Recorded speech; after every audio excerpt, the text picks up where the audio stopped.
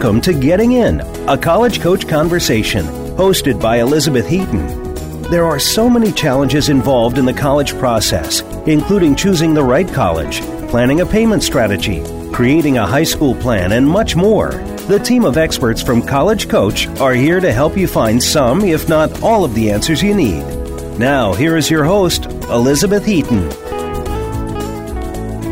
Good afternoon and welcome to Getting In, a College Coach conversation. The last episode we'll record as we move into the second half of the year, when the pace starts to pick up and students start to think about their looming college application deadlines. Now, here in Portland, we experienced a really awesome summer thunderstorm last night, complete with thunder and lightning and a heavy downpour of rain for about half an hour. Seeing people out on the streets caught in the rain but dressed for the summer was a great reminder that things don't always go as we plan. But we can do our best to be thoughtful and prepared and to seek help from others whenever we need it. So I hope you all caught that metaphor. We have a very special show today, and I'm very excited about the guest who will be joining us for our final two segments. I don't want to spoil it because it seems like spoiling it isn't something that a good podcast host would do. So I'll just say that you'll want to stick around through the end of the show, especially if you're the parent or guardian of a young girl. Now, before we get there, we want to kick off our show with a return to kindness, the third in our Kindness Matters series, which began with Zaragoza Guerra back on May 2nd and continued with Kara Courtois back on May 30th. Now, the question for today, does kindness pay? Literally. Joining me to talk about scholarship opportunities associated with kindness is a colleague that I am just as excited about having on the show, college finance expert Lori Peltier. Welcome back to the show, Lori. Hi, Ian. I'm happy to be here. I don't want to oversell the last two segments as though this first one isn't beneficial, because I think that there is some value to be had here, certainly. Now, we were talking about kindness and scholarships. Can you actually get scholarship dollars just for being kind? What is the college finance position on that? Well, as you know, Ian, there are a lot of scholarships available for a variety of attributes, such as tall students, left-handed students, Gold Award Girl Scouts, 4-H club members, et cetera, et cetera. Mm-hmm. But not all scholarships are based on being a 4.0 student or a star quarterback. Students who give back to their community, students who are helpful and kind, may have an opportunity for some unique scholarships based on kindness. So in a quick search that I did online, I found 4 scholarship opportunities where kindness was the qualifying factor. And these scholarships come from a variety of sources, and the dollar amounts vary from small amounts all the way up to about $2,000. That's great. So there is an opportunity to see some return on that kindness. Of course, that's not why we do it. We're kind because it's the right thing to do. But I think that if that sort of is a defining feature of a student, it's a really great way to think about using that to help pay for college. Now, how might a student know if they are a good candidate for these types of scholarships? What is the measure for them to evaluate that? Yeah, that's a good question. In my role here at College Coach, I talk to a lot of parents who will tell me right off the bat when I get on the phone that their child is the sweetest, kindest, most loving, honest person on the planet. Well, of course they're going to say that. That's, it's their child, they're the parent. Right. Of course you're going to say that about your kid. But how does the child present these qualities to the rest of the world? Do they volunteer? And what do they do for volunteering? Have they received any awards at their high school for going the extra mile, for performing a random act of kindness, maybe starting a fundraiser for a fellow student whose family is going through a hard time, or just some examples. And then also, how are they perceived by their teachers and classmates? And because that's what really counts is how are they perceived. For example, when a new student comes into the classroom, teachers will often pair that new student with an existing student who they think is going to be kind to them and show them the ropes and show them the cafeteria and how to open their locker. They're not going to just pick any kid. So obviously the teacher who, if the student is selected by that teacher, obviously they're putting off good vibes and they're a good ambassador for that school, so they're probably a very kind student. There's also this thing called Rachel's Challenge. Have you ever heard of that, Ian? Rachel's Challenge? Yeah, that sounds really familiar to me. Yeah.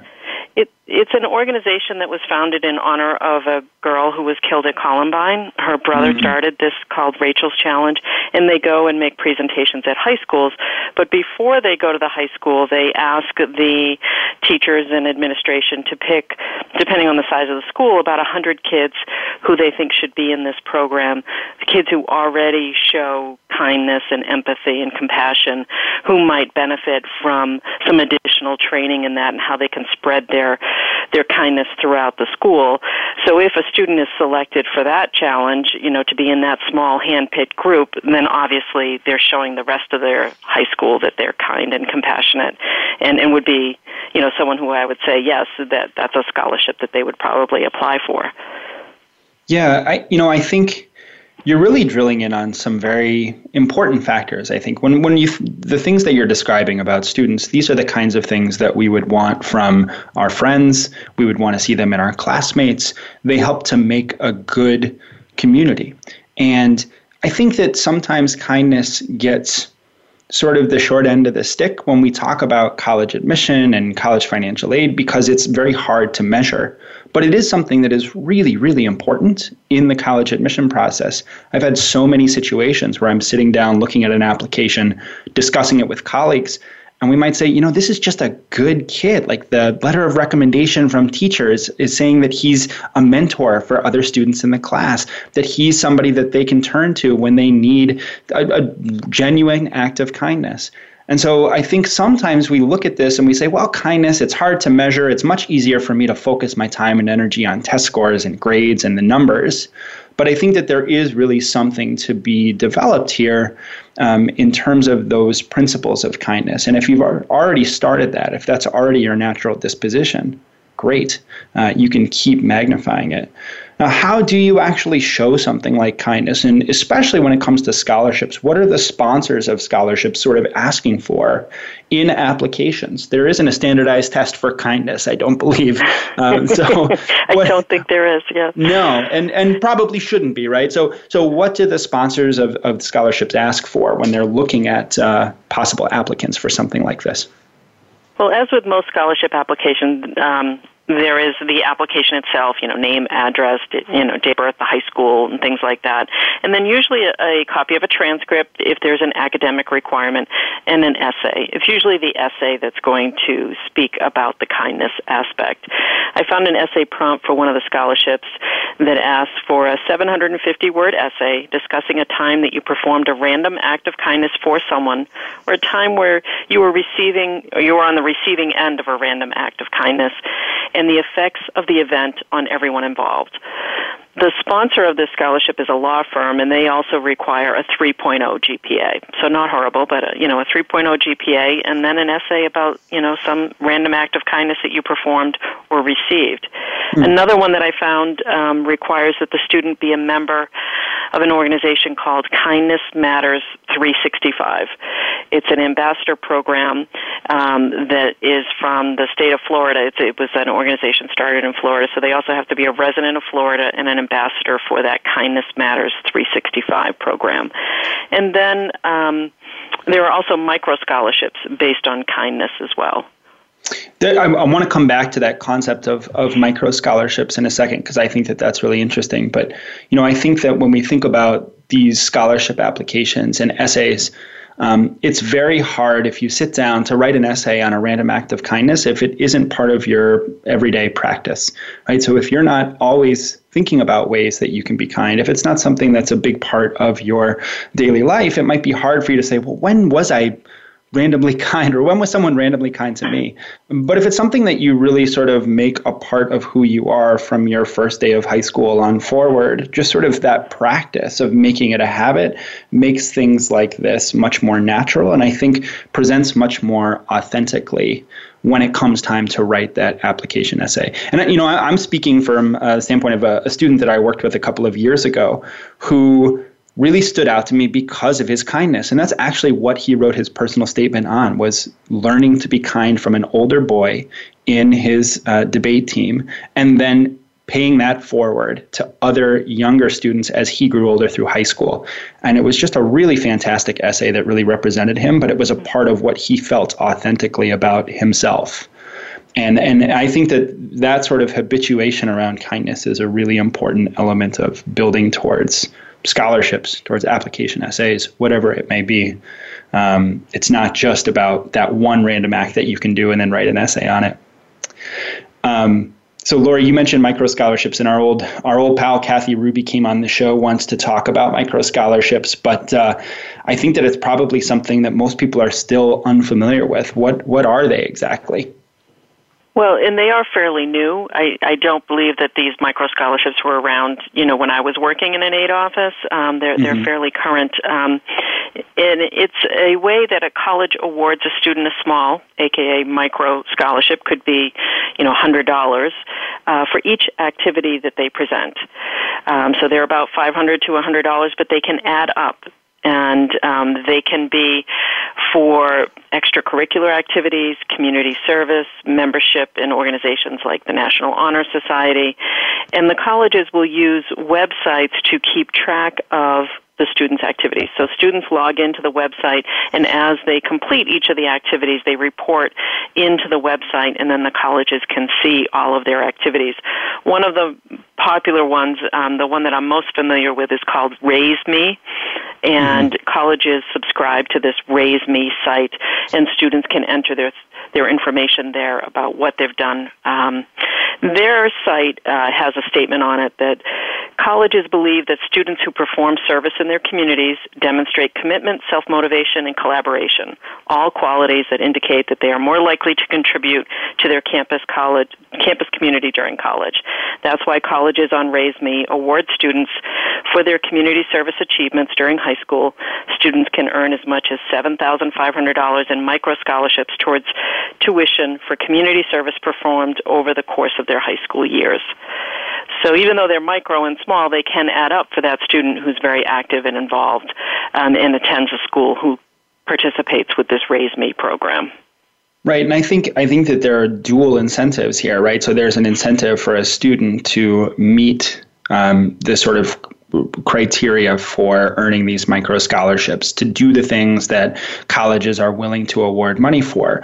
But there's also an incentive from colleges to signal to students what kinds of things they want to see from their potential applicants. They are looking for, as you said, commitment and collaboration. Those things are really, really important, really helpful for them as they're building a class. So it's a nice way to sort of see what is it exactly that these colleges I'm looking at are going to care about, and reinforcing that some of these attributes that are outside of the classroom that really are more about interpersonal relationships are important to this process. Do you have any sort of final tips or thoughts around securing a kindness scholarship? Is there something that's different about this kind of scholarship versus other scholarships? Or is it very similar to sort of what we look at when we look at any kind of scholarship for college? I think it's similar to any other scholarship. You want to start early and you want to search often. So I recommend sophomore year in high school is a good way to start searching, and then continue searching all through college. Don't just stop senior year. You can use the high school and the college websites and search engines such as scholarships.com or collegeboard.org, and then also your connections or your family's connections with their employers, your place of worship, your local grocery store, and of course any organization you belong to or volunteer with. I think what makes this one a little bit different is you want to keep track of your service. And a lot of kids today, every weekend they're out doing something, picking up litter or donating food to the food pantry or running a road race to raise money for cancer. Whatever they're doing, it's important to keep track of it, because you're going to forget senior year when you're doing your activity resume or filling out an application of what did I do freshman year. And as you mentioned earlier, how do you write an essay about a one-off random act of kindness? Right. So I think keeping track of it might be a little bit harder than other scholarship searches. Yeah. One suggestion that I would make, and this is something that I'm recommending a lot of my rising seniors to do, is a journaling practice. Maybe write about one thing that happened each week and how you felt about it. And it could be something that happened within the classroom. It could be a random act of kindness that you witnessed or one that you were a part of. But I think that this not only keeps a record of how you are growing and developing over the course of your high school career, but it also allows you to begin to practice writing reflection and thinking about how things make you feel, which comes in handy for the college essay process, but is also just a really great thing to have, I think, as a part of your general life skills. Lori, That's true. Any other thoughts as we bring this segment to a close? Well, as we just talked about, kindness can pay, but please be kind, even if you're not going to get paid on the other end of it. That's right. I think that as with everything else in this conversation, our hope is, students are thinking about ways to embrace kindness and allowing that mindset to drive their relationships with their friends and everyone around them. So thank you, Lori, for the kindness of coming on our show today and sharing that expertise. I really appreciate it. You're welcome. I was happy to be here. Great. Folks, when we come back, we'll be talking about some of the ways that you can support young women through their high school and early college years. You won't want to miss it. We'll be right back.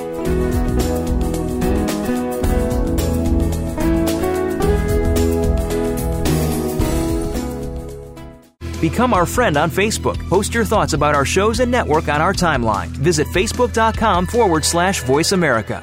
If you're a parent of a high school student, you've probably heard a lot of scary stories about college admissions, about the growing number of applicants, the shrinking number of spots, about how even valedictorians are being turned away. For families of hopeful college students, it's impossible not to worry. But at College Coach, we take the worry out.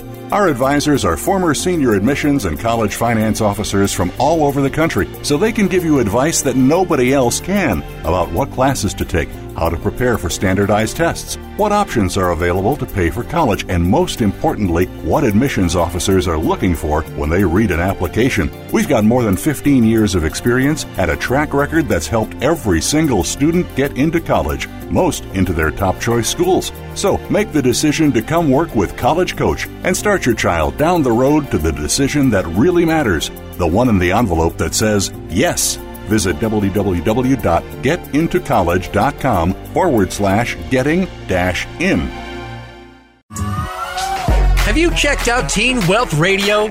It's a show for teens, their parents, and educators.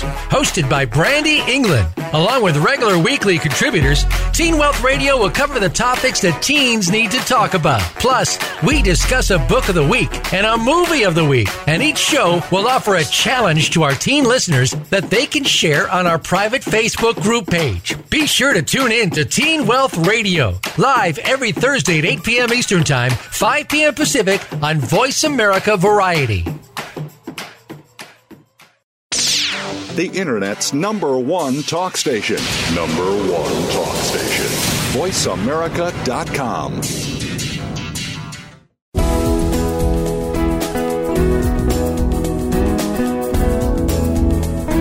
You are listening to Getting In, a College Coach Conversation.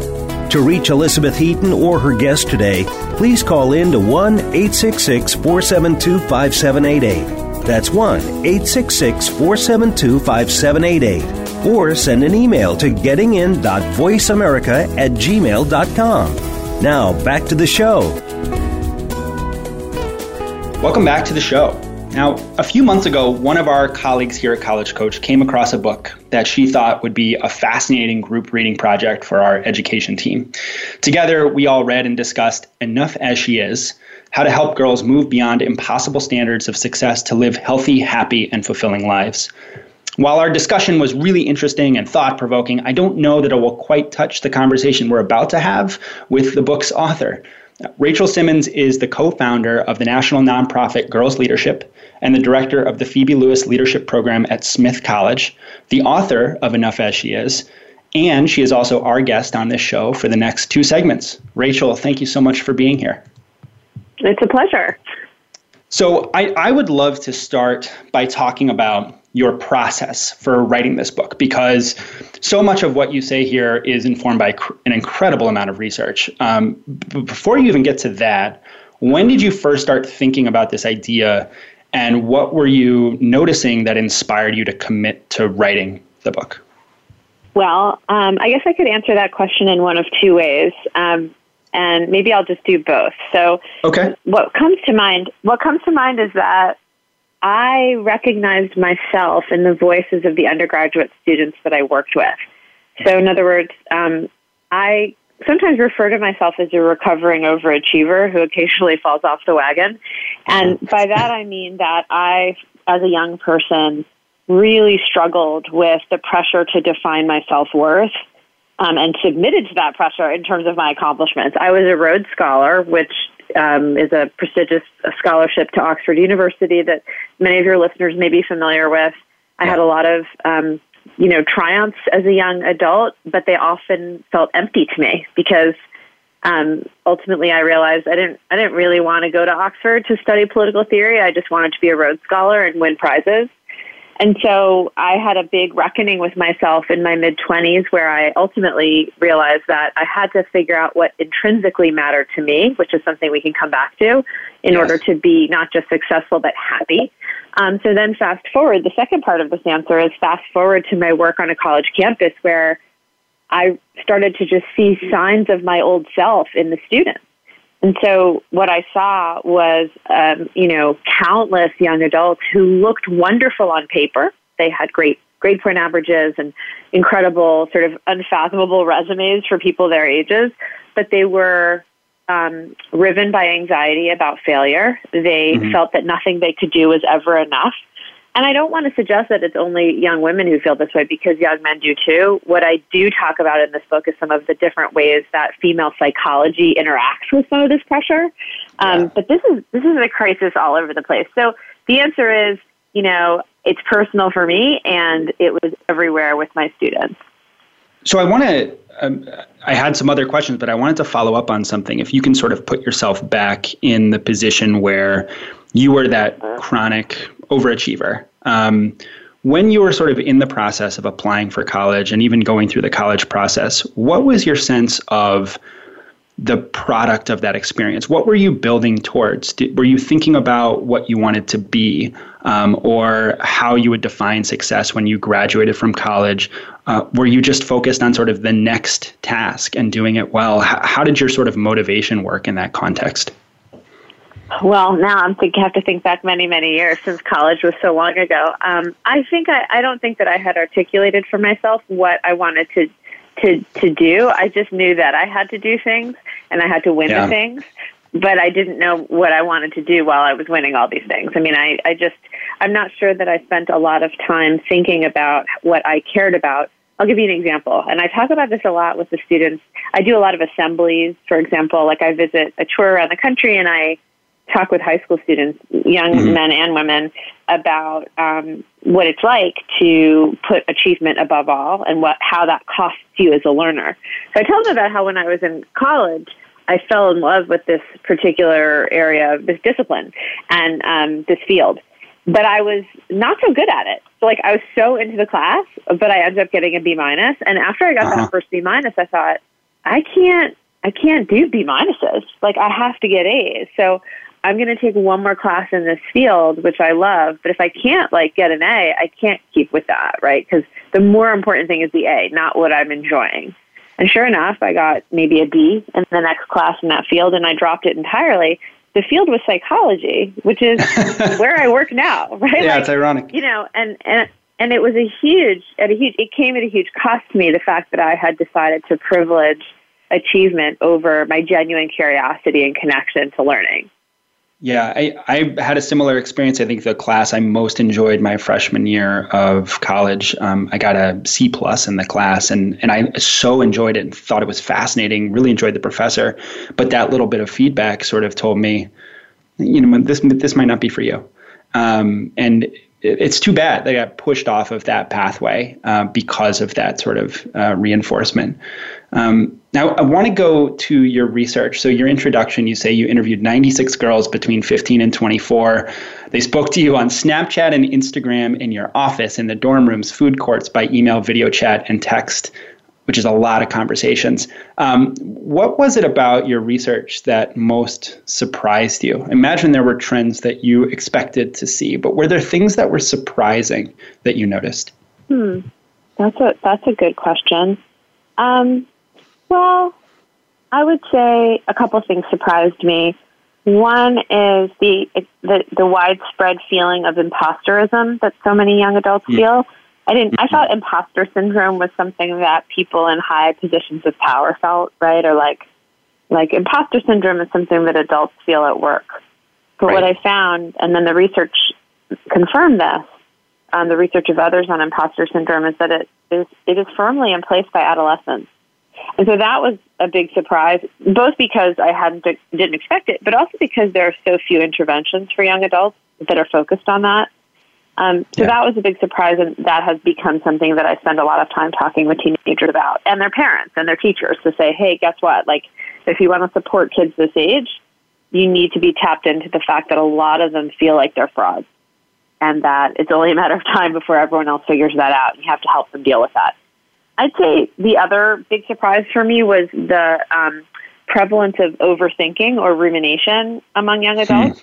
Yeah. So if you're dealing with a culture of people who are both completely oriented to achievement but also really anxious about failing, then this is a group of people that spends a lot of time dissecting what they did or didn't do, and therefore like ruminating about stuff. So those two things were pretty big surprises and have in turn really affected the work I do now, both with college students, but also even high school and middle school students. So both of those answers, they're terrific. And I think there are two different paths that we can follow. I want to pick up that topic of rumination, because in your chapter 5, you actually introduced the concept of co-rumination. So we might be familiar with this idea of ruminating on something on our own, independently. But this is the first time I'd ever heard it labeled, but it's something I see a lot with students and parents. And I think that there's like an Amy Schumer skit about co-rumination as well from her sketch comedy show from a while back that I'm remembering. But I'm particularly focused on co-rumination with parents. I think sometimes we can feel like we're empathizing with our students when we are reflecting on something that didn't go so well, or we're having those kinds of conversations. How do we avoid co-rumination? What are some things that parents can do to stop a conversation that's headed in that direction? Yeah, so let's make sure we're being really clear about what co-ruminating is, because as you're sort of pointing out, there's a fine line between, like, I just want to listen to my kid and be there for them when they're suffering, and then co-ruminating. And it's kind of hard to know the difference sometimes. If you think about overthinking for one person as kind of repetitively focusing on a negative thought that's often self-critical without taking action. So it's sort of, you kind of are saying to yourself, I can't believe I said that, or I can't believe I did that, over and over again. What do they think of me? And this is so awful, and I can't believe this happened. And you find yourself just sort of doing it all the time, and you kind of can't stop. And you're not actually fixing the situation, you're just dwelling on it internally. So now you think about taking that and verbalizing that kind of thing. So now you're talking with your parent about, I can't believe, I feel like I can't keep up at this college, and it's really hard for me, and I don't know if I can hack it. And your parent, what happens with the parent is they think, I'm doing my kid a service by listening to them and being a comforting ear. What they don't realize is that they are perpetuating the overthinking.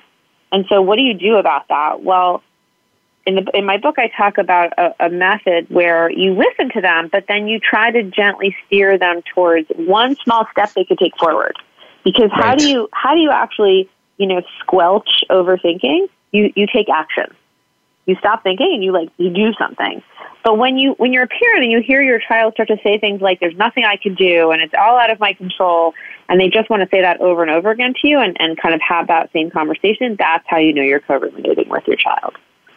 Gotcha. So there's an importance in terms of a move towards action that pushes away this sense of wanting to dwell on something and reiterate it over and over and over again. Instead, let's see what we can try here that's going to work. That's right. Cool. I wanted to touch back on this idea of the imposter syndrome, and especially its relationship to the college application process. I wonder about whether you've drawn sort of clear connections in your interviews between students feeling like imposters and the way that we talk about college admissions these days, or if it's potentially coming from other spaces as well. No, I think that's a great question. And yes, I think there's a direct line between the enigma and the punishing enigma that is the college application process and the sense that young people feel that I'm an imposter. And what I mean by that is I perceive, and you may perceive this differently, but I perceive the act of applying to college to be this thing where you don't really get to know what's going to get you into what school. And because of, and you constantly hear these stories about like, well, so-and-so was like a perfect robot and got rejected, and so-and-so got in, and there's no rhyme or reason to it. So when you have that, right, you take that kind of context, and then you take a kid who sort of feels like, I have to achieve, I have to get in, I have to be perfect. What you have is somebody who feels like nothing they can do is ever enough, because they're never going to understand what the criteria are for admission. And the more uncertainty that exists, the more they start to feel like, well, maybe I don't have what it takes, because I don't know what it takes. And so there's something about the context of applying for college that I think inherently installs a sense of imposterism in the young people who are trying the hardest to get in. And I'd be curious if you agree with that. Like, what do you think of that? I think that's I think that it's right on. I think that the process is really opaque, and there are answers to some questions. The answer to most questions, we sort of joke, is it depends. And so you have all of these different, quote, right answers for different schools, depending on the kinds of things that they're looking for. But I think most often what I see that sort of dovetails with your observation is misattribution. So a student will assume that they got into a college because of the essay they wrote, and will ignore the 4 years of excellence that they had in the classroom because they feel the essay is most connected to the process. Or they'll think that another kid didn't get into a school because they were too perfect, when in fact it may have been that the final decision was so close and the admission office was fighting for that kid, but they just didn't have room for them in the class. So the problem is that the decision-making process is binary in terms of its outputs. You either get in or you don't get in.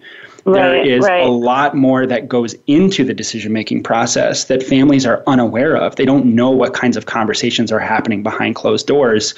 And I don't think that colleges do a really good job of communicating that to students. So they see the inputs and they see the outputs. They don't see the process in the middle. And that's where students are left to guess and attribute different things that might be right and might not be.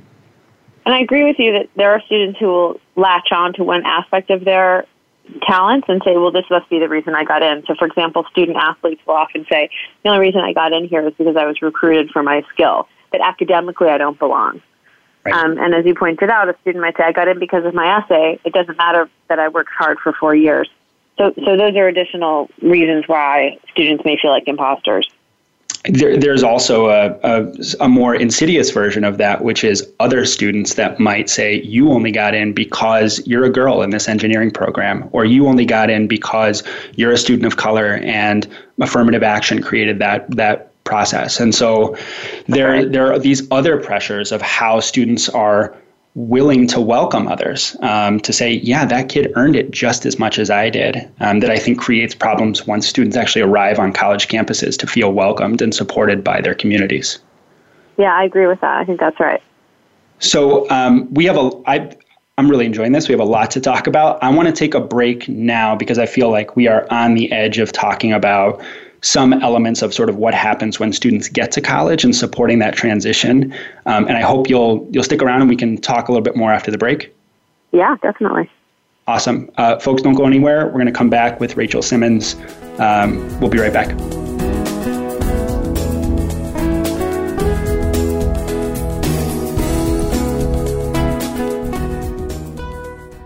Think you've seen everything there is to see in online television? Let us surprise you. Visit voiceamerica.tv today for sports, health, business, and more on demand 24/7.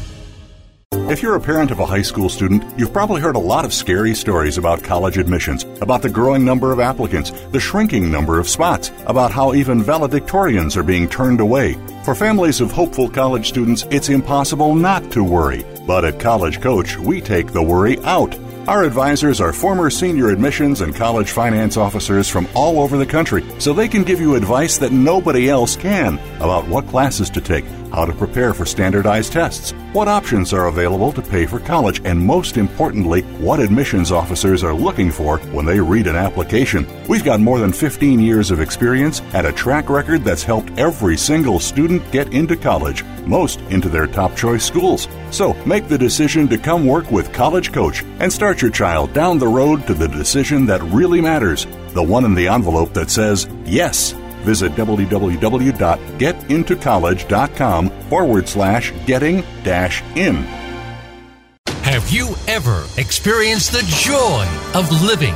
Not just aspects of your life, but the true joy of life itself. Barry Shore has. You could call him an ambassador of joy. From a successful entrepreneur to becoming a quadriplegic due to a rare disease, to his ongoing recovery through swimming and physical rehabilitation, Barry now presents his gifts to others as host of The Joy of Living. All you need to do is tune in. Listen live every Tuesday at 10 a.m. Pacific Time and 1 p.m. Eastern on the Voice America Variety Channel. Stimulating talk gets those synapses in the brain firing really fast. All the time. The number one internet talk station where your opinion counts. VoiceAmerica.com.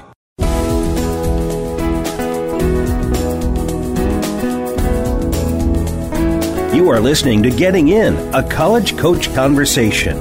To reach Elizabeth Heaton or her guest today, please call in to 1-866-472-5788. That's 1-866-472-5788. Or send an email to gettingin.voiceamerica@gmail.com. Now, back to the show. Welcome back to the show.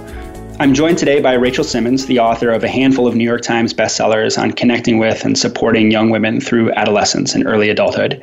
We're discussing Enough As She Is, which you can find at only one Multnomah County Library branch because it's been checked out everywhere else. I actually had to drive to North Portland to get my hands on the copy that I have today. But, you know, if you're listening today, you should just go ahead and buy it. I think that's probably a good idea. So, Rachel, the thing that my colleague Abigail, who introduced us all to this book, was most interested in talking about was this concept of the cult of effortless perfectionism. And it's not something that I had heard labeled. I think you came up with that term. It's something that a friend of mine from grad school who did undergrad at Duke first introduced me to, was this idea that you have to do everything right and you have to look like you're not trying while doing it. Can you talk a little bit about what that looks like for students and the toll that it takes, especially on girls when they arrive in a college setting? Absolutely. And no, I did not coin it. In fact, it was identified at Duke University in the early 2000s. Interesting. But has since been, sorry? Interesting. That's actually when my friend was there. So makes sense. That's why I was like, that's why she knows about it.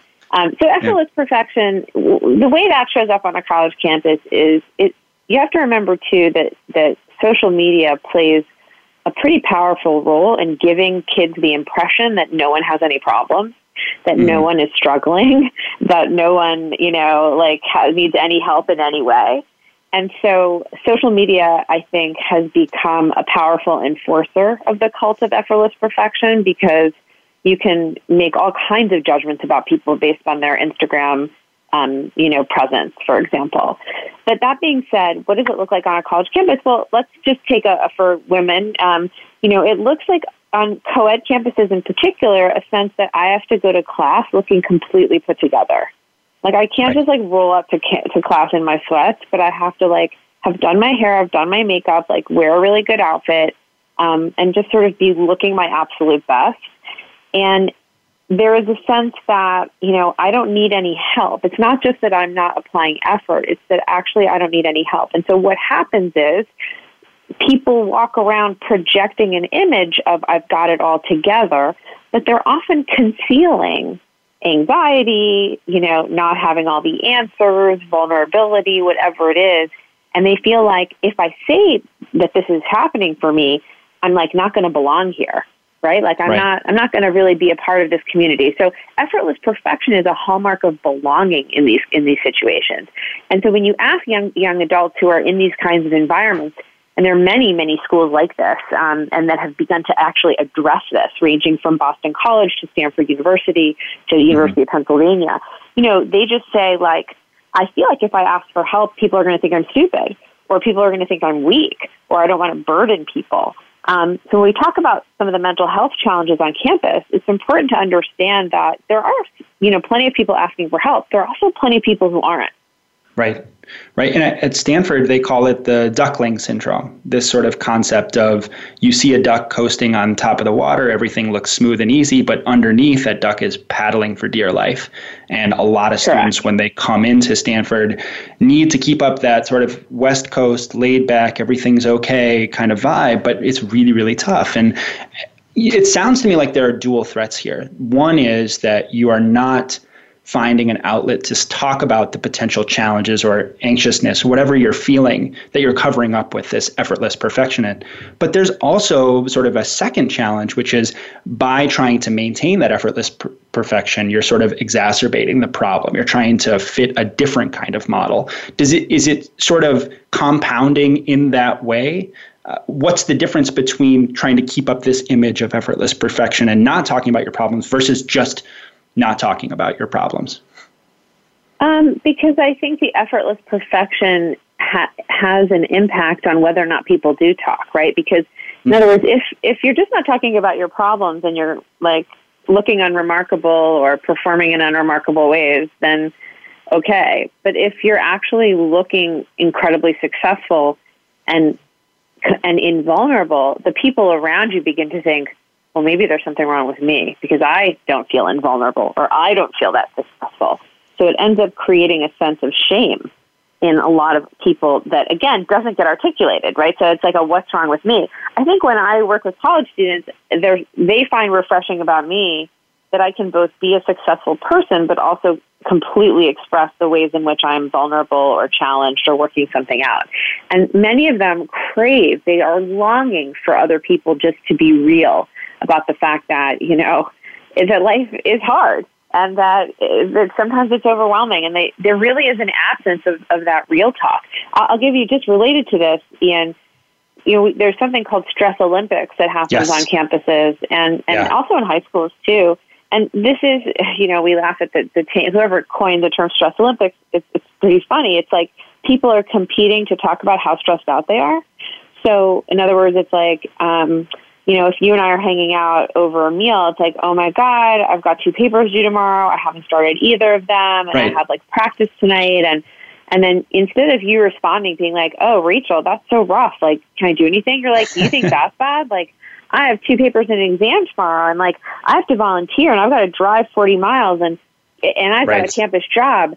And so there's this kind of competitive suffering thing that's going on, and people aren't like connecting and taking care of each other, right? They're just like, no, let me tell you how I'm suffering. But it's a stress Olympic. So that, if you take that and you pair it with effortless perfection, it's like, it's really hard to be real, and it's very difficult to develop meaningful connections sometimes. Yeah, I used to, when I worked in admission at Reed College, which is a very stressful place, I used to talk about the fact that there was really no competition on campus except over who has more work to do. And I thought that was sort of like, oh, isn't it great that we're not talking about our grades and comparing our GPAs? But actually, as I was reading this, it's sort of like, oh, we can really see the damage that this creates. Because I think that a student can feel like, all right, I'm finally talking about how I feel. I'm finally sharing this. But instead of my friend helping me to talk about it, they're sort of going for that one-upsmanship, right? I have a harder road than you do, which is just, it's natural. It's not something that's intended to be mean or competitive necessarily, but that sort of is the way that it happens. And so I think you had some great recommendations in the book. And I think a lot of your book is really on how can we, as groups that surround young women in these contexts, help to alleviate these pressures. What are some things that parents can do, that young women can do with their friends to help to alleviate some of the challenges that come from effortless perfection or stress Olympics? Well, let's start with parents. I think one of the most important things a parent can do is model some kind of vulnerability to their own child. So, I would ask parents, do you talk about your mistakes with your children? Do you come home and say, man, I really messed up today. Like, let me tell you what happened. And when you do talk about your mistakes, you talk about them in a really kind of damning way where you just say, man, I was such an idiot and I really screwed this up and, everything is going to be awful now. Or are you able to say, I made a big mistake today and I think I learned something from it, really. And I think ultimately what I learned is going to help me going forward, even though this was hard. So in other words, whether or not we talk about our mistakes with our kids and how we talk about them are going to be two very important factors in whether or not your own child feels comfortable doing the same. And so that's a very important thing that a parent can do.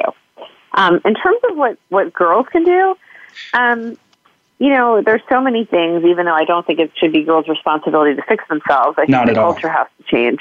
But I would say that, I try to ask girls to remember to do at least one or two things they love every week. Because I think girls are maybe a little bit more sensitive than boys because of how girls are raised to please others at the expense of themselves. So I think a very important shield against some of the toxicity in the college achievement, pressure is just knowing, what do you really care about? Like, what do you really want to know the answer to? And it doesn't have to be an academic thing. It could be that you really want to be like a great knitter, or you're really interested in, online magazines. I don't know. But like, if you don't feel lit up in some way by something, that is going to make your life, often more stressful, less happy. And I think that we can, as counselors, as adults, as people that work with young people or that parents young people, I think we can reinforce the idea that those things that you love, that make you happy, are important. They are things that really do matter. They are centering experiences. If I hadn't had Ultimate Frisbee in college, I would have really, really struggled. I needed that as something that I could do twice a week that was going to take my mind off of all the other things that I had to do. And I think as parents, as community members, we can really reinforce that not everything you do has to be directly connected to rigid standards of success. They can be fun, exciting, interesting things that you want to spend your time doing by yourself or with your friends. So I love that. That's right. And I would add to that too that, many students believe that doing something that they love or any kind of self-care is extraneous to their success. So just as you pointed out, playing Ultimate gave you, kind of nourished you and allowed you to be successful. A lot of students think, well, if this doesn't directly relate to my achievement, then it's not necessary. It's not core. And so what parents need to really emphasize and model, because you can't expect your child to do it if you're not doing it, is that self-care is part of how you get more successful. It's not something you do after you've decided you've worked hard enough.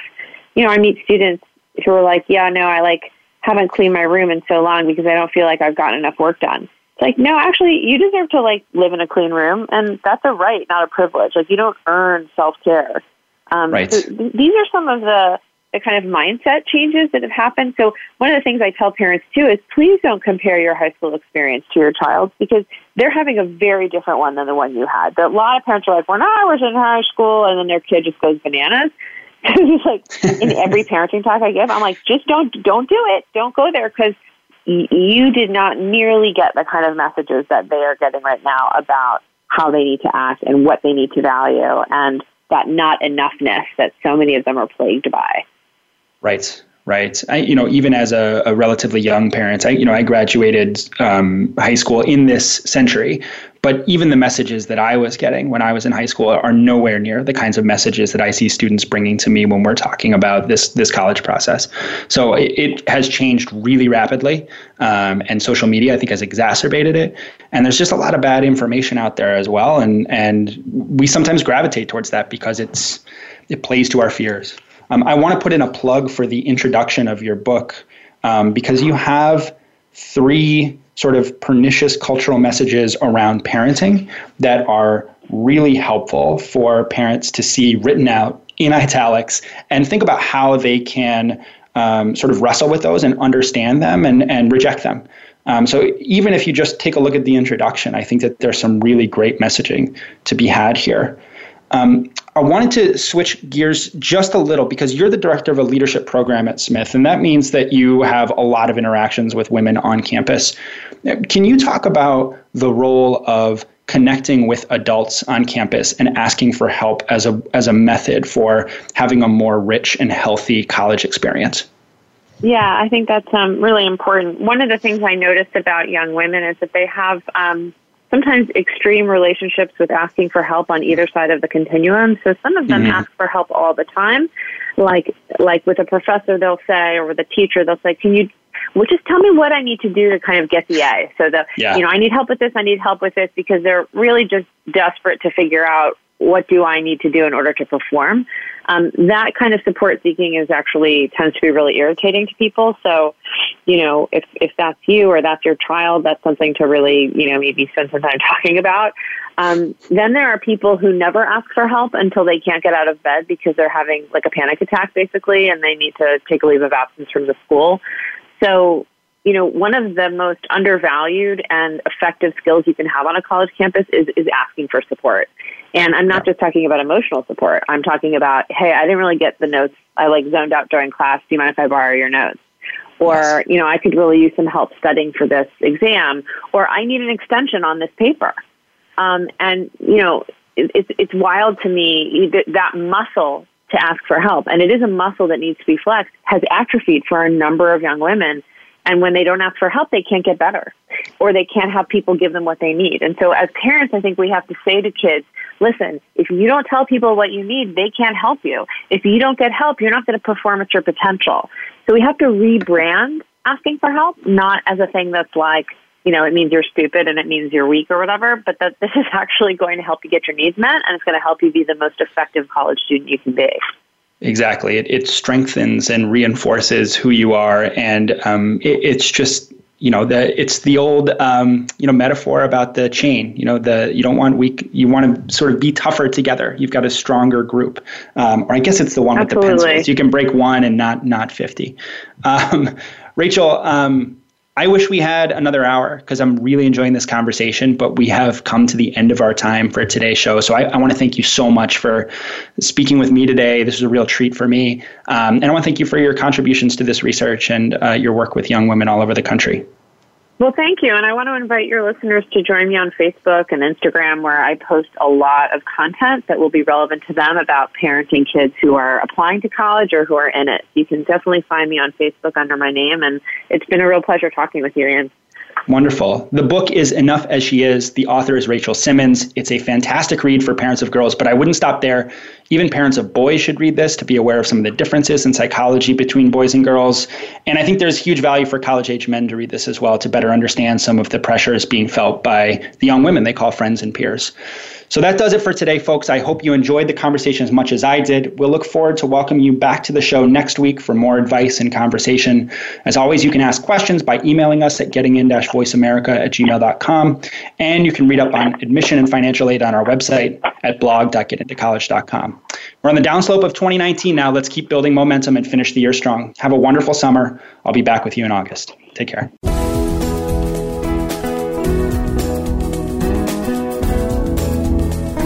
Thank you for tuning in to Getting In, a college coach conversation, hosted by Elizabeth Heaton. Please join us again next Thursday at 1 p.m. Pacific Time, 4 p.m. Eastern Time on the Voice America Variety Channel. Have a good week.